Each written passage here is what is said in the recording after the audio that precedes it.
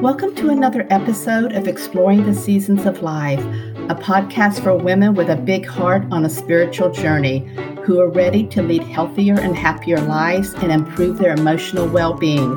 My name is Cindy McMillan. In this season of the podcast, I'm inviting you to lean into well-being. Well-being takes into account the entire person, body, mind, and spirit. It's feeling good and functioning well. It's experiencing positive emotions such as contentment and gratitude, and it's developing your potential, having a sense of purpose, and experiencing close relationships.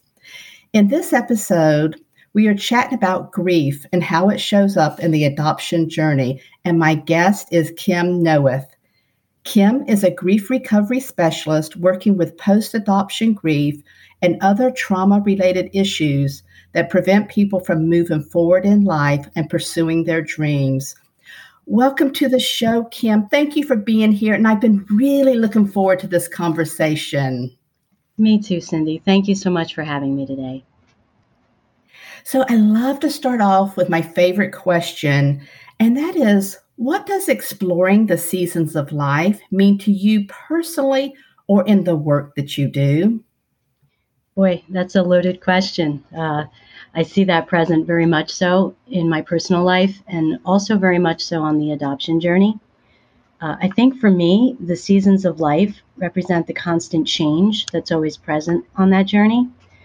You know, some of that change is behind the scenes and some of it's in the spotlight. And I guess I kind of see it like a birth, a death, and a rebirth cycle that's always going on and happening. I'm sure you'll experience great joy one minute, and then another, you can be brought to your knees in sorrow. And it's not that life has it out for you. It's just how life shows up and how things go, and the fact that these seasons and patterns are always at play.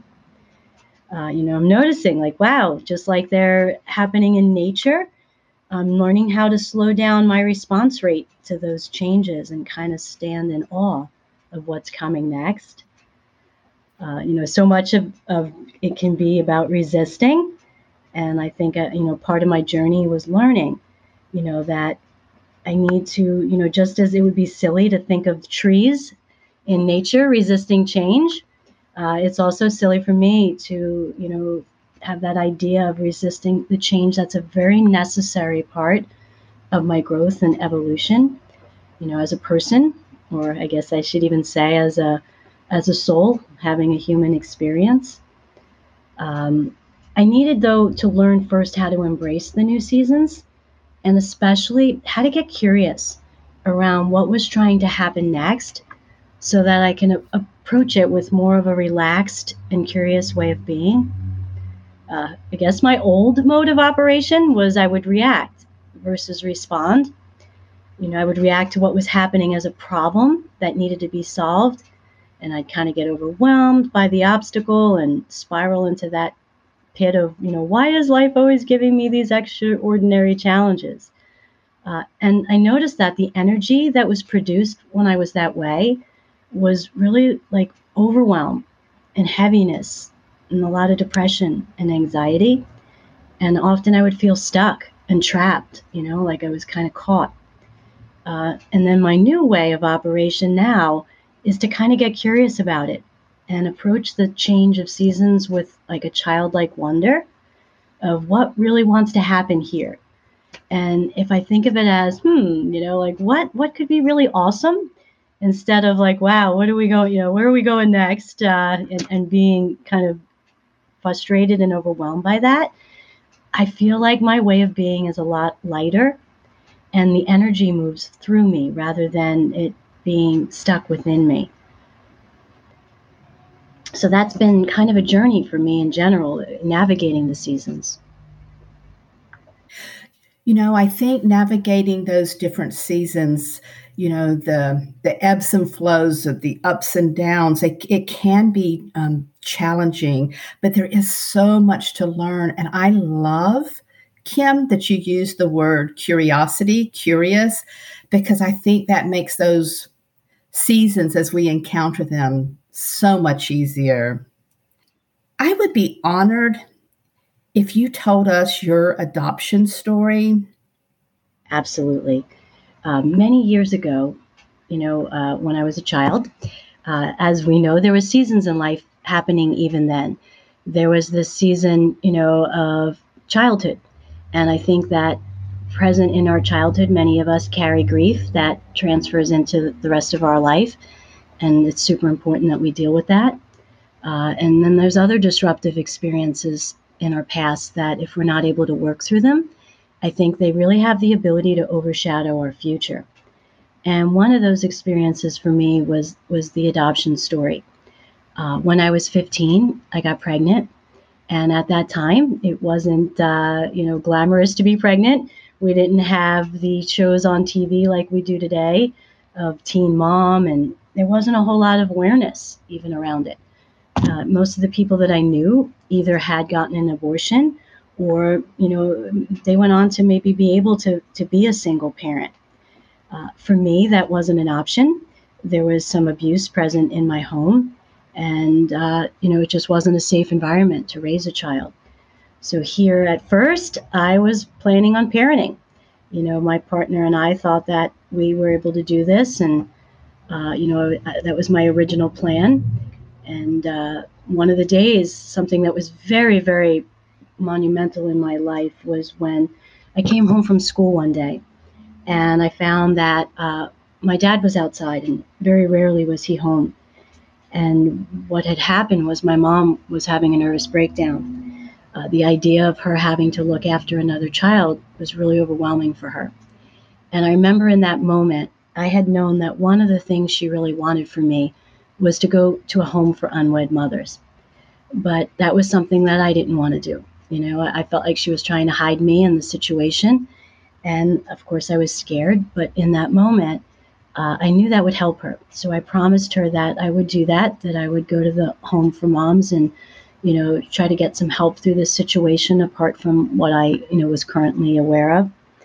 And that's when, for the very first time in my life, I came into touch with adoption and what it was. I met with a caseworker each week. And I think that, in all honesty, when I started the journey, I thought adoption was selfish. But as I met with this caseworker each week, she would ask me some really hard questions. And some of those questions caused me to have to really think about things that I wasn't really willing to be in reality about at that time, or I really was young, so I don't even know if I had the capacity for that. But she had asked me, how do you plan on raising a child? And, went through all the things with me. And in those moments, I began to realize that, adoption was not a selfish choice, but in a sense, I was the one being selfish by wanting to avoid the pain and the separation in my life and, offering my child opportunities that I could not give him at the time was a very unselfish choice. So that was probably what was the first timing that I came to deciding that adoption was something I was going to explore. And lo and behold, adoption was a lot different back then. Adoptions were primarily closed, so we didn't have experiences where we could, perhaps look at profiles or do the things that people are able to do today in order to, find a family that they're interested in.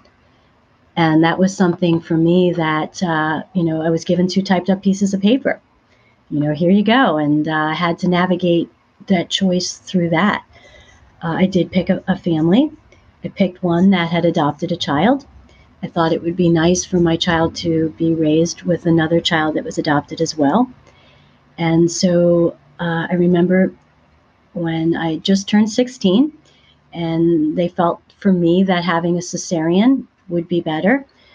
So that was the route that we went, and I was able to stay in the hospital for 6 days instead of the normal 2 or 3. And it was then that I was able to bond with my son. And that was really hard because I wanted to bond with him, but I also knew that it was going to be very painful when we had to part ways. And today I look back and I'm ever so grateful that I took that experience. But I can still remember the day that my social worker came and she came to bring my son to his new family. And I had dressed him in a nice little blue outfit. And I remember the nurses came in my room and they got really excited and they were like, oh, Kim, did you decide to keep your son? And I was like, ooh, overwhelmed with so much grief. And I said, no, I just wanted to, put him in this outfit and prepare him for his next journey.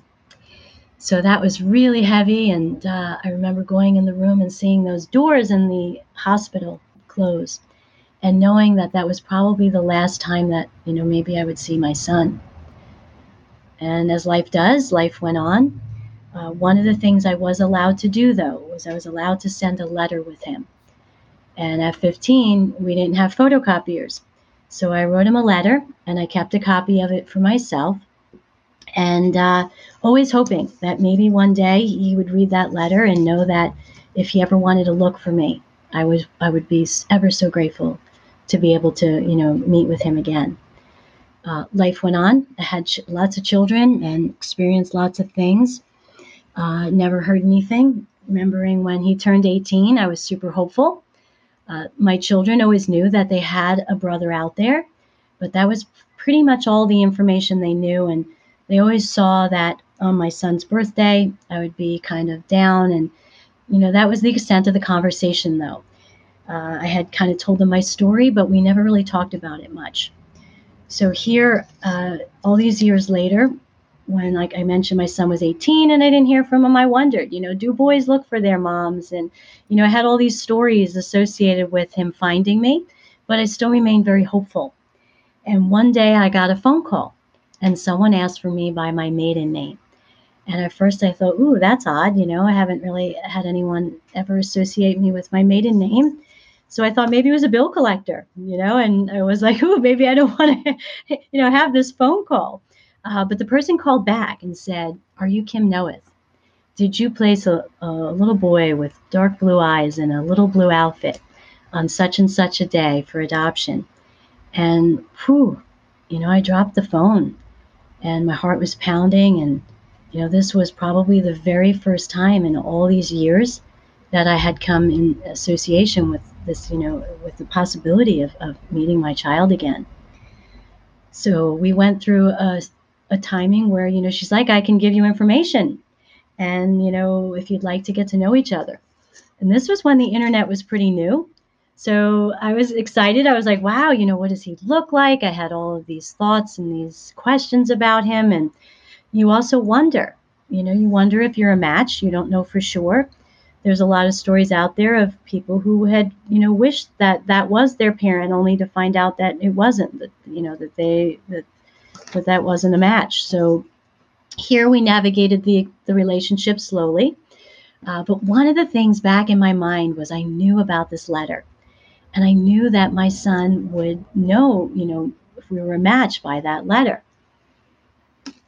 So I opened up the conversation about that. And I typed the first letter in a message to my son. And he typed the second line to that letter back to me. And that was an incredibly, incredibly special moment. Because here we knew beyond a shadow of a doubt that we were matched. And as fate would have it, he was never actually given the letter. He discovered it when he was a teenager. And he photocopied it and he put it back, always wondering one day, if he was ready for this journey. So as we began to talk with one another, we decided that it was time to meet. And I got on an airplane by myself and flew across, all the way across the world to California. And that was a big journey for me. And the very first time I laid my eyes on my son, it was as if a piece of my soul came back to me. It was an incredible, incredible experience. We sat together, had some coffee, and just talked. And what was most incredible was realizing that even after all these years of separation, there was still a huge part of me in him. And so much of us is similar. There's only, 15 or so years between us. So today, we've navigated a very complex relationship and we have an incredibly beautiful relationship. But part of that relationship came with being willing to be open to a lot of the grief and the reality of the adoption journey. And I think that that key has been very present through our whole, relationship today. Kim, thank you so much for sharing your story. Honestly, that makes me want to cry. Thank you. The story itself, and then the happy ending. Yeah. That's beautiful. And that's exactly what adoption is. And almost, there's a real reality to grief in the same way. Adoption has a lot of joy and it has a lot of sorrow. And we have to be willing to embrace both parts. We have so many people in their uneducation think that adoption is a win-win. On one hand, we have this couple that really desires to parent, and we have this woman who is unable to parent. So we assume that what a great union, here takes place. And we forget that any type of loss, also involves grief. And grief is a very, very natural response to loss. But sometimes we're afraid of grief and we cover the grief. And I also believe grief is layers, and sometimes when we heal one layer, there's still more layers that need to be healed. And that's very true in life and in the adoption journey as well. When I knew that I wanted to talk about this topic and I had reached out to you and I started doing, research on post-adoption grief, because I hadn't really heard that term before, because I don't think society really understands the psychological effects on a birth mother when she places a child up for adoption. Can you talk about that a little bit in regards to maybe your personal story, but also into the work that you do? Absolutely. I think one of the biggest components in the adoption journey is what is called disenfranchised grief. And that's almost a grief that has no closure, if I can simplify it in that way. When a woman has a baby in normal circumstances, we have a shower. We're excited. There's a lot of joy. And also, if we can flip it on, if a woman loses a child, there's a lot of grief and there's usually a public closure, like a funeral. But when a woman places a child for adoption, it's almost like everything on the inside of her life changes, but everything on the outside is still the same. I remember coming home from the hospital and sitting in my bedroom and looking around and being like, wow, everything looked the same as prior to me leaving and going to the home for, unwed moms. But I was a completely different person as a result of the experience that I've been through. And I remember I went to the only support group that was available out there was through the adoption agency. And I remember one of the things the speaker said was, time will heal all wounds. And I thought, wow, that's so insensitive. Time is never, ever going to, be able to heal the pain that I was feeling. And as people do when they hear you grieving, many times people are afraid to talk to you about it. They don't want you to hurt more. So there was not really anybody that I had to speak to about it. Even my mom, she didn't know how to deal with it. She was carrying her own guilt around not being able to maybe be there for me. And I didn't share this with a lot of people because they're thinking about someone who had a child and placed, even today, oftentimes is something around the nature of, wow, I could never give up my child. And what they don't realize is if they were given the exact circumstances that a woman is given when she has herself or when she herself is in that position, her support circles are usually very, very narrow. She usually does not have a lot of support. Her circumstances are usually out of, her control and very inconducive to the stability that a child needs. And a decision needs to be made. She can't stop the clock here and say, okay, I'm going to get my life together so that I can raise a child. She has to make a decision at that time. And I also think that people don't realize that that decision comes in different ways. There's moms that are in choice. They know that maybe due to mental health or to life circumstances, adoption is the best decision. So they might choose that route. Then there's others who maybe due to addiction or to circumstances beyond their control, their life is not in a good place. And sometimes, Child Protective Services or another organization will step in and they'll remove the child, from her because she's not raising that child in a safe environment. Other times, people think it's a great idea to place a child within their own family, and we call that like a kinship adoption.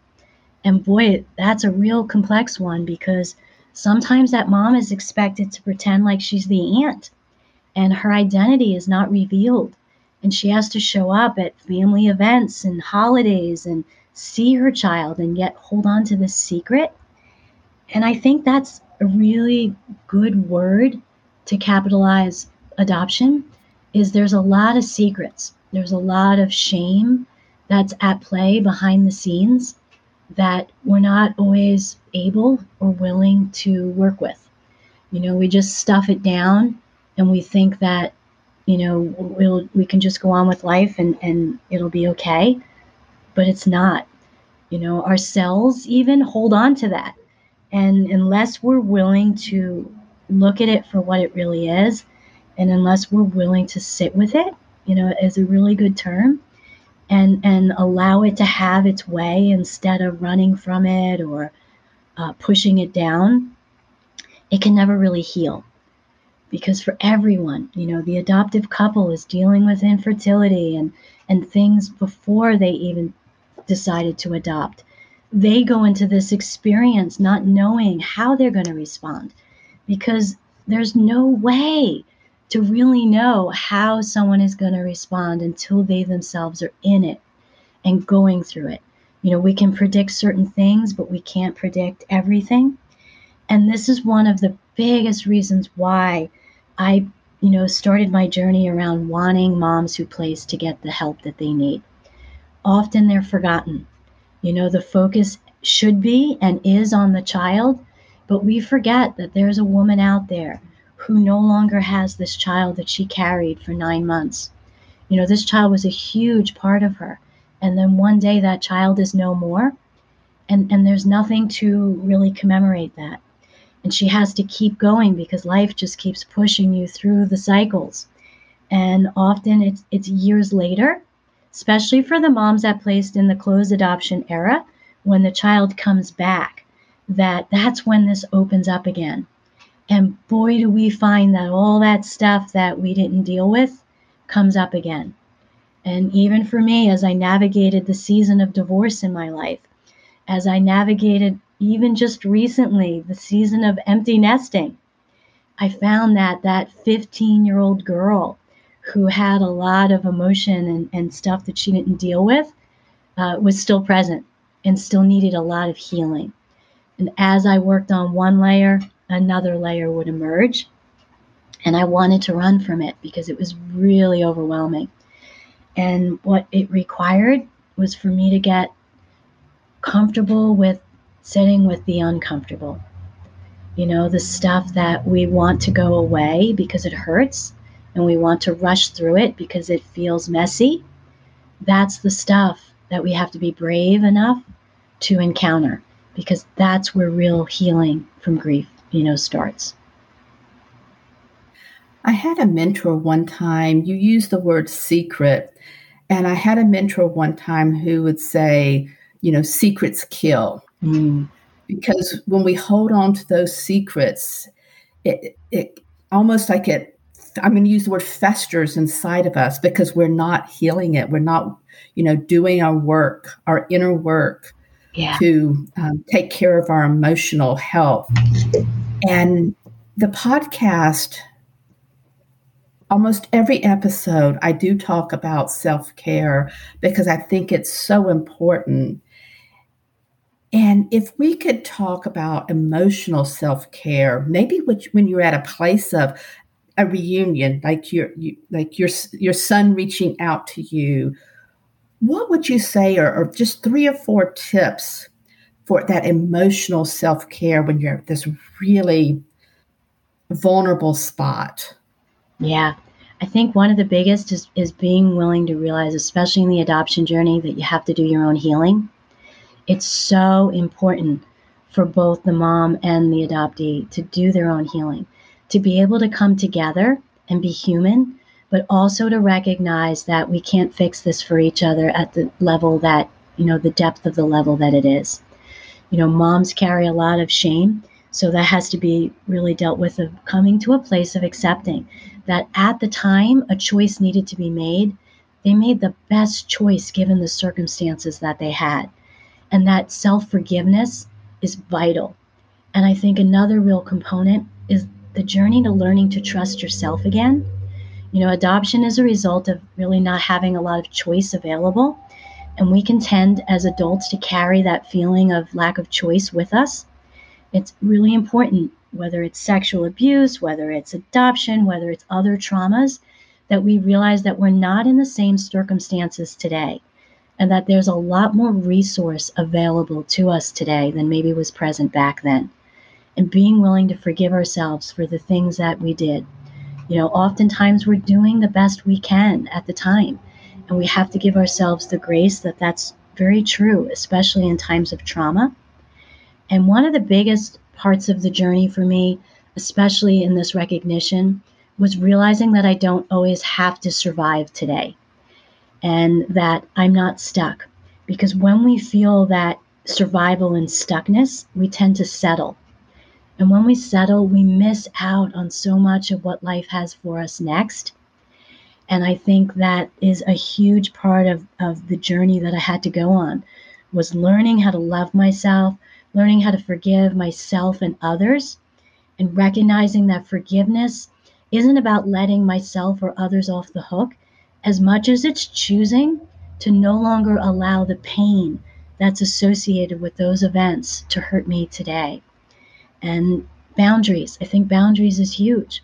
Being willing to recognize that it's okay to set boundaries in the adoption journey. It's okay to say, as you navigate things, to realize that, first of all, this is new. You're not supposed to know what to do. And as circumstances come up for all of us in life, life is its own best teacher. And the best way to deal with the uncertainty and the things that we don't know how to deal with is to be willing to pull up a chair and say, have a seat. I don't know how to deal with this either, but let's get comfortable with just the uncertainty of it.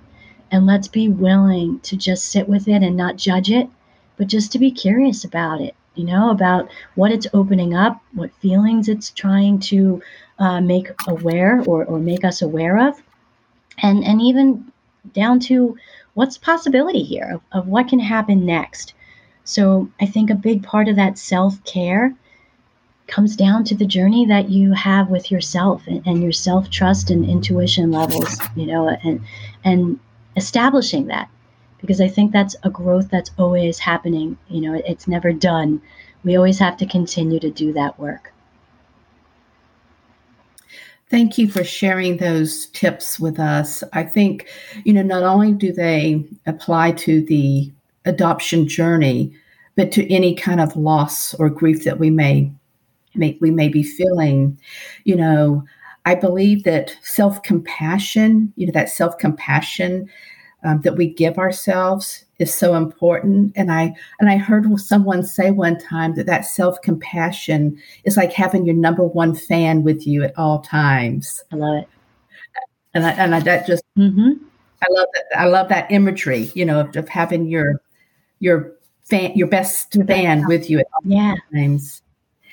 And I just wanted to mention one thing in your work, that I think when we spend time with someone else who have been through a painful experience that's similar to your own, I think there's something very magical and healing about that. That's so true. One of my biggest tools, coaching tools for me, was realizing that there's other resource out there. Sometimes when we go through hard times, we stay to ourselves. And that was always a pattern for me. If something was heavy or difficult, I would often, just keep it within. And when we're willing to be vulnerable and let it without, and invite other people on the journey, we open ourselves up to so much more resource and possibility that we never knew existed apart from us. We all have blind spots and spots that we can't see. And when we open that journey up to others, it's exciting because they can sometimes see what we can't see. And they can also give us a perspective that we might not have yet had. And perspective can change everything. If we're able to look at things from another perspective, it changes our entire way of being. Yeah, absolutely, Kim. I agree with that 100%. And I just wanted to ask you, while you mentioned the word resources, do you have any book or podcast recommendations for, okay, let's say in particular, birth moms? Yes, I do. There's something that is a very powerful tool both to birth moms and adoptees. It's a podcast that's called Who Am I Really? And it's by a man named Damon Davis. So Who Am I Really by Damon Davis. And what I love about his perspective is he invites in conversations that allow, especially a birth mom, to hear stories of adoptees that aren't painfully personal. Because when we enter into the reunion journey, we have to be willing to sit with the reality that our child experienced a lot of pain as a result of our choice. And we can tend to blame ourselves and get lost in all of that. And what this podcast does is it just allows both stories to be heard in a way that promotes healing.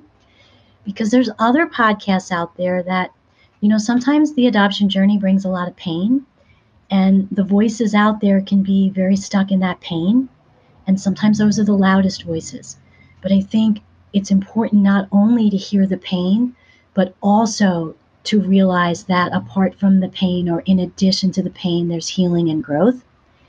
And this podcast invites that. It allows those voices to be heard and those perspectives to be considered. And that's a resource that I recommend to all the moms that I work with. And I think it's a very valuable resource. Another one is Brene Brown. She speaks powerfully on shame and vulnerability. And a lot of my journey into the work that I do with the women that I work with comes from that. Being willing to be vulnerable, being willing to go first. In life and in the adoption journey, as a birth mom, we have to be willing to go first, to model that vulnerability, so that allows our child, or it allows other people to feel safe and be willing to open up and do the healing work, which is very big. Vulnerability is a very big component of that healing work. Kim, I will put both of those resources in the show notes, and because I had not listened to that podcast, and that sounds really interesting. Mm-hmm. Who Am I Really? Yes. Well, while we're talking about, resources and everything, one of the things that I do want to ask you, because I do have friends who are adopted, and one of the things they always want to know is why. So I guess I just really wanted to ask you, in your work, what are just a couple of the common questions that adoptees most want to know? Part of what started me in my creation of the program that I created for women that have placed called the Post-Adoption Journey was recognizing that we do need to do the healing work in order to answer some of these questions that are present for our adoptee. And the better that we can get in our own health, our own mental health, the more resource we can offer to our child. Every adoptee wants to know, first of all, that they're deeply loved and that they were thought of over the years. I was shocked to have conversations with my son where he was surprised that I was, thinking of him at the level that I was. And, I have yet to meet a mom who doesn't have thoughts of her child. Even if she is in the worst of places, there is always the love that is present underneath. Whether there's addiction involved, there's always this wish that she could have been more for her child. And I think it's important for an adoptee to know that that there is a very big love at the foundation of placement, even though it feels and often plays out in more of an abandonment way. And I think it's vital for adoptees to be able to know, even if it's not pretty, their life story. It's vital for them to look in the eyes of those who reflect their heritage, to know how their story began and how to see the love that was present despite the dysfunctionality. They've gone to event after event and looked at cousins who didn't look like them, wondered if there was, people out there that were more like them. And we deprive adoptees of this with all the secrecy that's involved. How dare we withhold that information from someone about their past, about their beginning origins? Even again, even if it's not a healthy story or a story that looks, maybe if it's messy, it's still important that they know the truth, regardless of how hard that truth might be to hear. And again, I think love is an elixir. And if we're vulnerably willing to open up the conversation that, that we have around adoption and the secrecy and expose all that love has the power to heal a whole multitude of issues. And that's a lot of the work that I do. I help women to heal from all of the stages that happened in their life, both prior to the adoption and after the adoption. And that's the work that I do through my brand called Birth Moms Today, and through the program that I created called the Post-Adoption Journey. And also, recognizing that grief is present in other arenas is what started me on the journey of brave and noble. The meaning of my name, Kim, is brave and noble. And that's where I do the trauma work for people who want to heal from past traumas and they want to step into the dreams that they have for today. So, I feel like adoption can be an identity if we're not careful. And while I do a lot of work around the adoption journey, I also invite women and people into the journey that's after it. And that's the brave and noble journey that's required in life to heal, to grow, and to move on to what life has for us next. Because this is a chapter, and though it's a painful chapter, there's other chapters in the story. There's joy that's available to us once we're ready to really tap into the grief that has to heal first. Because I believe that joy and grief can run parallel, and that we need to be open and present to both and allow both feels to have a place in our life. Can you just go ahead while we're talking about, the name of your program? Can you talk about your social media and also your website? Sure. I can be found at kimnoeth.com. And also, for the work that I do in the adoption community at birthmomstoday.com. And on the social media realm, that's a place that exposed a lot of my trauma, becoming visible, being willing to step into the visibility that's required to help other people grow is a journey in and of itself. And Birth Moms Today is the social media handle that I have for adoption. But the Brave and Noble Circle is where I was willing to step into that vulnerability and willing to share what the journey looks like, the messy and the beautiful parts of the brave and noble journey, and being willing to share that and open up to others about what that looks like, even when it looks messy. A lot of the work that I do in the brave and noble circles is being willing to go first, being willing to be vulnerable and to model what that looks like. And I do some of that on social media through the brave and noble circles. And is that on Instagram or Facebook? That's both on Instagram and Facebook, but more on Instagram is where I do the video journey. And that was again, a big component in healing, being willing to be visible and share your story with others, because there's so much power when we share our story.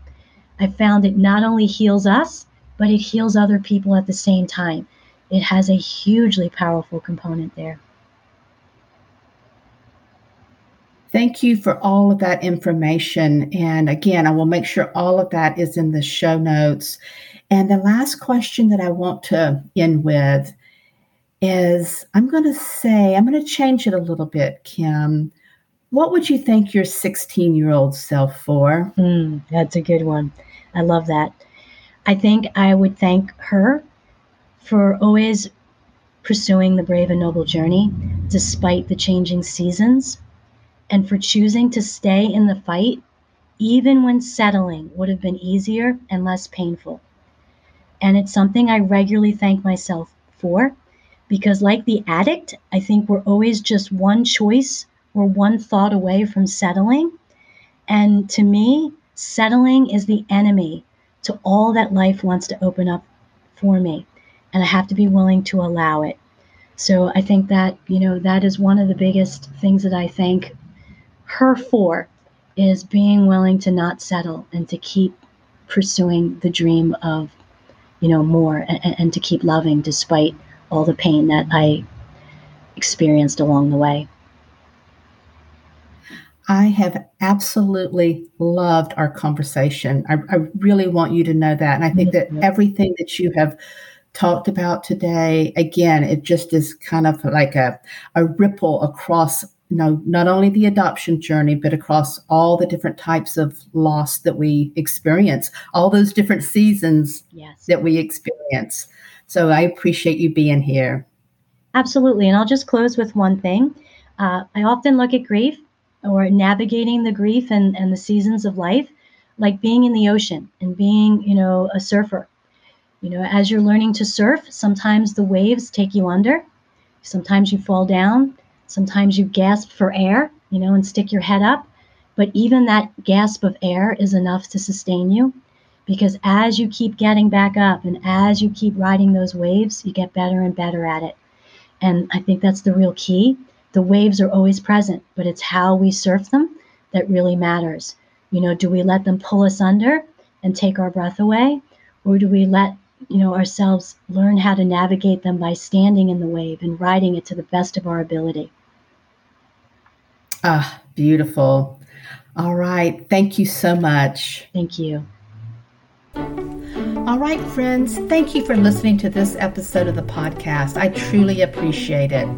I have partnered with doTERRA Essential Oils, and just one of the many reasons I'm so excited is because it's in total alignment with the podcast and the topics that I am passionate about. Topics that encompass the human experience: self-care, stress management, resiliency, grief, and our emotional health. And I love their uncompromising commitment to purity and being a company with a conscience. I truly feel this is a beautiful fit with my mission to serve and support women in every season of their life, beginnings, endings, and the messy bits in between. I'm also doing this for my overall well-being and want to share my journey with you as I rediscover the benefits of essential oils. Contact me to get started on your journey. My email is cindy@cynthiamcmillan.com. Thank you.